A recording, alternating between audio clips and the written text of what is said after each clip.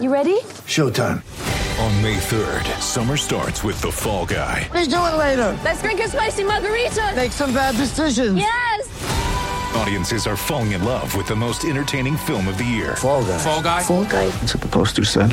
See Ryan Gosling and Emily Blunt in the movie critics say exists to make you happy. Trying to make it out? Nope. Because I don't either. It's not what I'm into right now. What are you into? Talking. Yeah. The Fall Guy. Only in theaters May 3rd. Rated PG-13.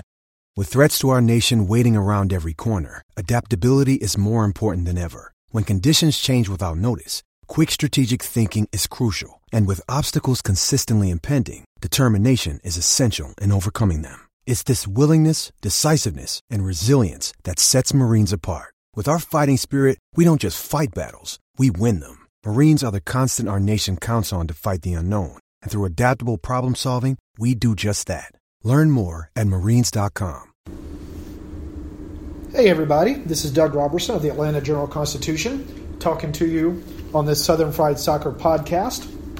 After Atlanta United defeated New York City FC or NYCFC 2-1 here on August 11th, the goals were scored by Josef Martinez in the 42nd minute and then again in the 63rd minute to set two MLS records that we could talk about in a second.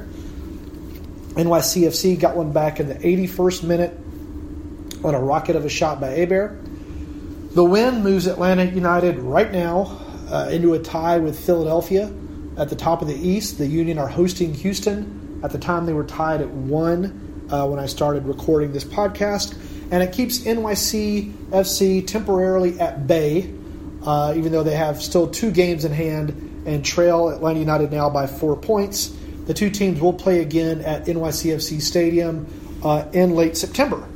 As always, I'm joined by Jason Longshore of SoccerDownHere.net and 92.9 FM. Jason, this is a team that to me is playing as confidently as I think I have ever seen that I can remember. Yeah, I think it's a team playing at just a level that we haven't seen on a regular basis. It was something we finished up with on our full-time report on 92.9 The Game.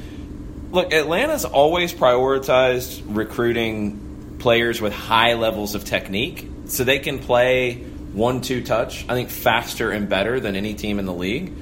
And this week has really brought that to the fore. I think the game against the LA Galaxy, where the Galaxy tried to play, couldn't play at that level on a regular basis. They were missing Zlatan. That definitely had an effect. You go down to Orlando without Josef Martinez, and it takes a little bit of time to figure everything out with the different bits of movement and the different passages and patterns that were there. But you did, and you controlled that one from a possession standpoint. And here, again, against a team that was the best in the league in possession, they couldn't get the ball off of Atlanta for very long. Atlanta was just so good at playing so quick, and they were able to vary the speed. And I think that was the difference today for me, is they could play at 100 miles an hour and they could slow it down to 50 and still be effective. They were able to know when to go fast and when to slow down a bit. A few talking points, of course. We'll start with Josef. He scored in his 10th consecutive league game, which sets a new MLS record. He tied Diego Valeri last year, tied it again this year, 10 consecutive games. And the first goal, his 69th in the past 3 seasons, set another league record. He had tied Bradley Wright Phillips, the New York Red Bulls, for that mark. And then, of course, he scored his 70th. So he's extending that mark with plenty of games left this season. The first goal, a header to the back post after good work by Pity Martinez. A little bit more on him in a second. Ooh, that ball from Pity. Put Julian into space. And Julian, who created 7 chances, a lot of them in the first 5 minutes, put a perfect cross for Martinez just to charge into, went right through Maxime Chanot, and just put the ball into the back of the net. Josef didn't want to talk after the game. He was getting some ice on his adductor, which he had injured on Monday. Understandable. But he put 5 shots on target, which ties a franchise record previously set by Tito Villalba. I don't know what game that came in. Brad Guzan said, we're a little bit spoiled, talking about the team. Seeing Josef, you expect him to score no matter the pass, no matter where he is, no matter the defense. What were your thoughts on his performance tonight, particularly coming off an adductor injury? I have to read a tweet from the Soccer Cooligans, which is a great podcast if you don't know it already, because it's pretty much how I feel about that first goal. It truly is wild how this small Venezuelan man be straight up dunking on dudes weekly. I mean, he goes up and wins the header at the back post that he has no business getting up to win. It wasn't a great ball from Julian Gressel, and he told us on our full-time report, he's like, I felt a little bad about it because I overhit it a little bit. But Joseph is just, he's Joseph. I mean, the guy is ridiculous inside the 18, and he could have had a couple more today. It wasn't even a great day from Joseph in terms of efficiency, but he gets the goals that are needed, and I was a little worried early on when he had a great chance off of a first-time ball from Julian Gressel to open the play. Yep. And he was out of sync and missed it. And I'm like, oh, wait a minute. Maybe this is bothering him a little bit. And he looked a little gimpy. Yeah, he did. And after that, he's fine. Yep. The 9 shots on target that Atlanta United had today, including that one by Gressel, matched or set a season high for the team. I want to talk about Pity Martinez a little bit. Frank de Boer has said many times that in his experience, which is considerable, it typically takes players about 6 months to get adjusted to a new league, new country, etc. This is August. If you count backward to the very first game of the season, we're almost at 6 months. And suddenly Pity Martinez is playing probably, I think, his best soccer of the season, his most consistent soccer of the season. Frank said he thought this was his best game of the year. Pity disagreed because he didn't score. But the effort, particularly the slide tackle at the end of the game, is something that I think we can all agree we haven't seen a lot from Pity this year. To me, that stuff is the cherry on top. What I loved about his performance was 3 different things that stood out to me. And it's good that it was a game where there was that much to talk about from Pity Martinez. The ball to Gressel on the first goal, where he splits multiple defenders and leaves 3 for dead and puts in a ball that it's one thing to split the defenders. It's another to give Gressel that ball that he can hit first time. You put the perfect weight on the pass. Yeah, it was almost a no-look pass because Pity was almost facing backward from how he hit the ball. No-look pass, splits defenders, and with the perfect weight on it for Gressel to hit first time. The work from him to earn the penalty that Joseph took for the second goal, because it's a play where it's too far for Joseph. He might have been in offside position. I think Joseph just let it go because he's not 100%, and he probably wasn't going to win it. Well, Pity somehow does, and then pulls the move to earn the penalty. And then the ball towards the end that Gressel had a shot that forced a save. Yeah. That ball from Pity Martinez, slicing it with the outside of his left foot, 60 yards across the field, probably, maybe 50 to 60 yards across the field, on a dime for Julian Gressel. It was such a good ball that everybody on the field stopped for a second and was like, what? Oh. He had one to Barco in the first half, too, about a 30-yarder that he dropped right onto the penalty spot, and Barco couldn't connect with it because, it was a tough run and shot for him to make. It was a perfect pass. That was another perfect one because the only person who has a chance to get to that is Barco. Right. Barco has to hit one of the shots of his life because he has to take it out of the air. He's not going to have time to settle it. Right. But those plays, those are plays that there's just very few players who have them in them. When you combine the work rate and you combine the tackling and the defending, and he pulled a move. He got Matarrita a yellow card, and it would have nearly been a red if Matarrita had showed his studs because he took the ball off of him, then played a 1-2 and nutmegged him. And Matarrita was just like, I've had enough, and just went in with both feet on him. Pity had his best game in an Atlanta United shirt, and you can tell that he is feeling very comfortable in the way that they're playing right now. Yeah, I thought one of the first signs that he looked comfortable, not only from that pass to Barco in the first half, but he did take about a 25-yard shot, and he put it on frame. He wasn't forced at all. Yeah, he didn't force it, anything. He had a free kick over here in the second half. He put it on frame. That one had some heat on it. Yeah. Johnson couldn't catch it. Yeah, I think it's a sign that he's relaxing a little bit. He said that the formation, I still don't know if he agrees with the formation based upon his comments. He said to play the formation the manager wants, but it is allowing him to get into some spaces that he couldn't get into before. I think having Barco on the field, Yes, I was about to say that. opponents have to respect Barco and Joseph and Nagbe.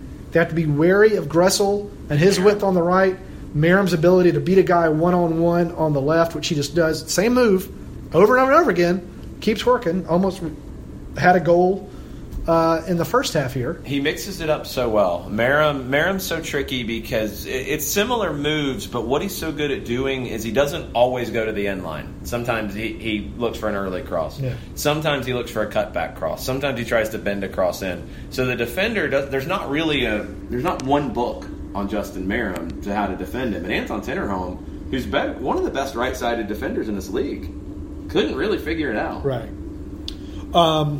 Miles Robinson, just another fantastic game tonight. A few different guys tried to beat Miles one-on-one. It wasn't happening. The only mistake Miles made was when he did a pass back to Guzan in the first half and almost put it in the goal. Guzan got wrong-footed a little bit. Miles had a goal, disallowed after review. I've seen worse push-offs in almost every game I've ever watched. Thank you. I was so irate about that. But it is what it is. It was a push, so it was a foul. Just a little bit inconsistent in the calling. So now we have upcoming the Campeones Cup on Wednesday. I do think you're going to see some new faces in the Atlanta United lineup. I know the team is prioritizing trophies. Hector Villalba did not come in the second half today. Frank said he was going to bring him in around the 80th minute, but that's when NYCFC scored, and Joseph's defense on set pieces is too inviolable to take him off. You could see how well he jumps on that first goal.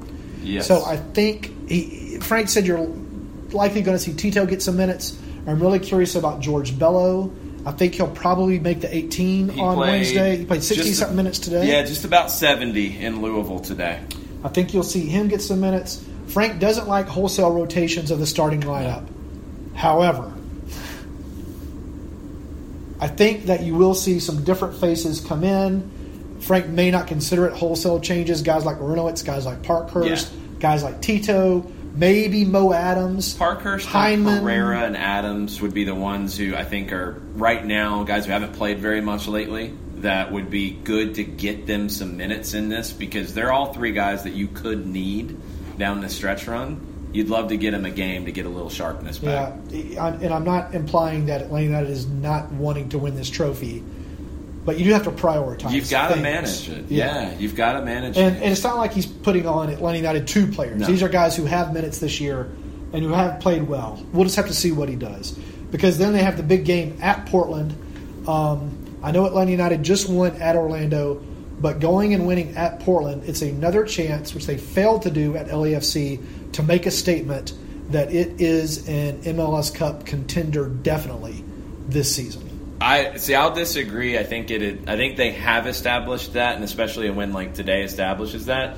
I think what a win in Portland would do is it changes that narrative about, okay, you can do it at Mercedes-Benz Stadium, but can you do it away from home? Well, that's what I mean, because they're going to have to win something away from home, and they're not, other than the Orlando game, not playing particularly well away from home. Yeah. So they've got to show that they can put 90 minutes of consistent focus together. They may lose, but if they play solidly and not have a 12-minute spurt like against LAFC, I think that will go a long way.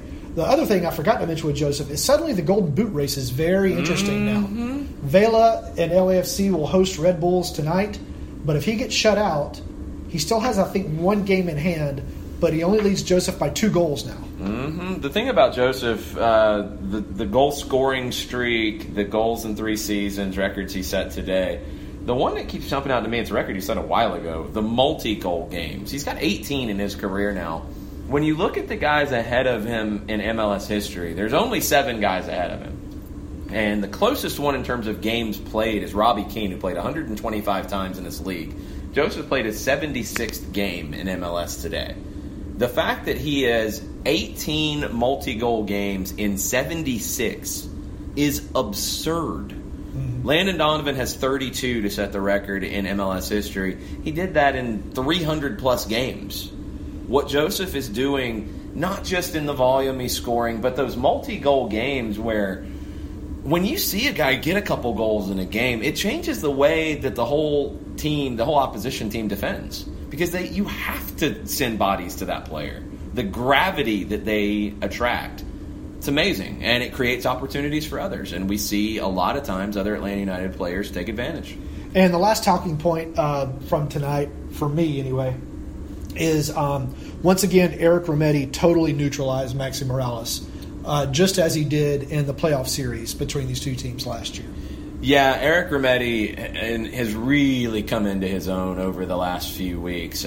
He struggled, I thought, at the beginning of the season. He wasn't the same player. He wasn't the same. same. But this formation, I don't know if it's the formation, I don't know what it is, but it seems to be working for a lot of Atlanta United's players. It's the biggest difference because, I think you have to look at it at two different waves. The 3-5-2 has opened things up in some ways, but getting Barco into the 3-5-2 just gives your midfield more definition. And we talked about it after LAFC before I had to run off and try to catch a plane, which traffic was really bad, but we got there okay. It was all good. Barco gives that midfield a number 10, a focal point going forward. In LA, it felt like it was Heinemann, Remedi, Nagbe all doing the same thing, and nobody really taking charge of going forward and nobody taking charge of defending. Remedi and Nagbe, when it's just the two, and it's two people making a decision, they're really good, and they're really in sync with knowing who needs to step here, who doesn't. To be fair to Maxi Morales, he's not 100%. He played 15 minutes or so on Thursday night. He didn't play last weekend against Real Salt Lake. Dome Tarrant was very angry he had to play in the All-Star game. Otherwise, he would have been suspended. Since he didn't play against RSL, maybe you should have just told him to sit out the All-Star game too. He wasn't 100%. He was lacking. But Remedi, for me, what he did is he really forced Ring and Ofori back deeper. And Alexander Ring, who's got 4 goals and 4 assists for NYC this season, was a non-factor today. Mm-hmm. That is true. All right, Jason, what do y'all have upcoming on your social media channels and programs? Overreaction Monday tomorrow morning on Soccer Down Here. It's on the app. You can download it on iOS or on Android. You can listen on our website, soccerdownhere.net. You can listen on Spreaker. If you didn't get a chance to hear yesterday, I had a really special opportunity to do a podcast roundtable with 4 former Atlanta Chiefs, Atlanta Apollos, Data Graphic players, John Cocking, Alan Hamlin, Nick Papadakis, and Jeff Solom took some time to sit down with me and talk some of Atlanta soccer history. And it was a really fun conversation. Go back and check that out if you get a chance. And we'll be talking all week, getting ready for Campeones Cup in Portland. And Campeones Cup we will have on 92.9 The Game with our normal schedule. Pre-game 30 minutes before kickoff and the full-time report for an hour afterwards. I'm having to search my memory banks, but I think that my dad played with Alan Hamlin in some adult rec leagues after the Chiefs folded. Probably. Alan definitely stuck around and played because we talked about that. He played for Cobb FC in the ADASL, and then I think he played in the Cobb League when it got started. But ADASL was around first. Yeah. It's just funny. I can remember him almost running over me. I was sitting on the sideline on a ball watching my dad, and Alan comes charging, trying to get a loose ball. I'm paying attention to my dad, not paying attention to the ball, and Alan almost flattens me. Oh, Alan would have trucked you, too. Yeah, and then, kind of got on me a little bit for not paying more attention, which, he should have. He was correct. But that's neither here nor there. And if y'all want to tackle the fault in the theories of zipper merging, I would appreciate that on your podcast tomorrow. What? After my travels on I-20 today. But anyway, I'll have you'll obviously have this podcast. I'm going to post the player rating soon. The game stories updated. I think I'm going to have a sidebar on Pity Martinez. And then we will see what a media availability is Tuesday ahead of the Campeones Cup.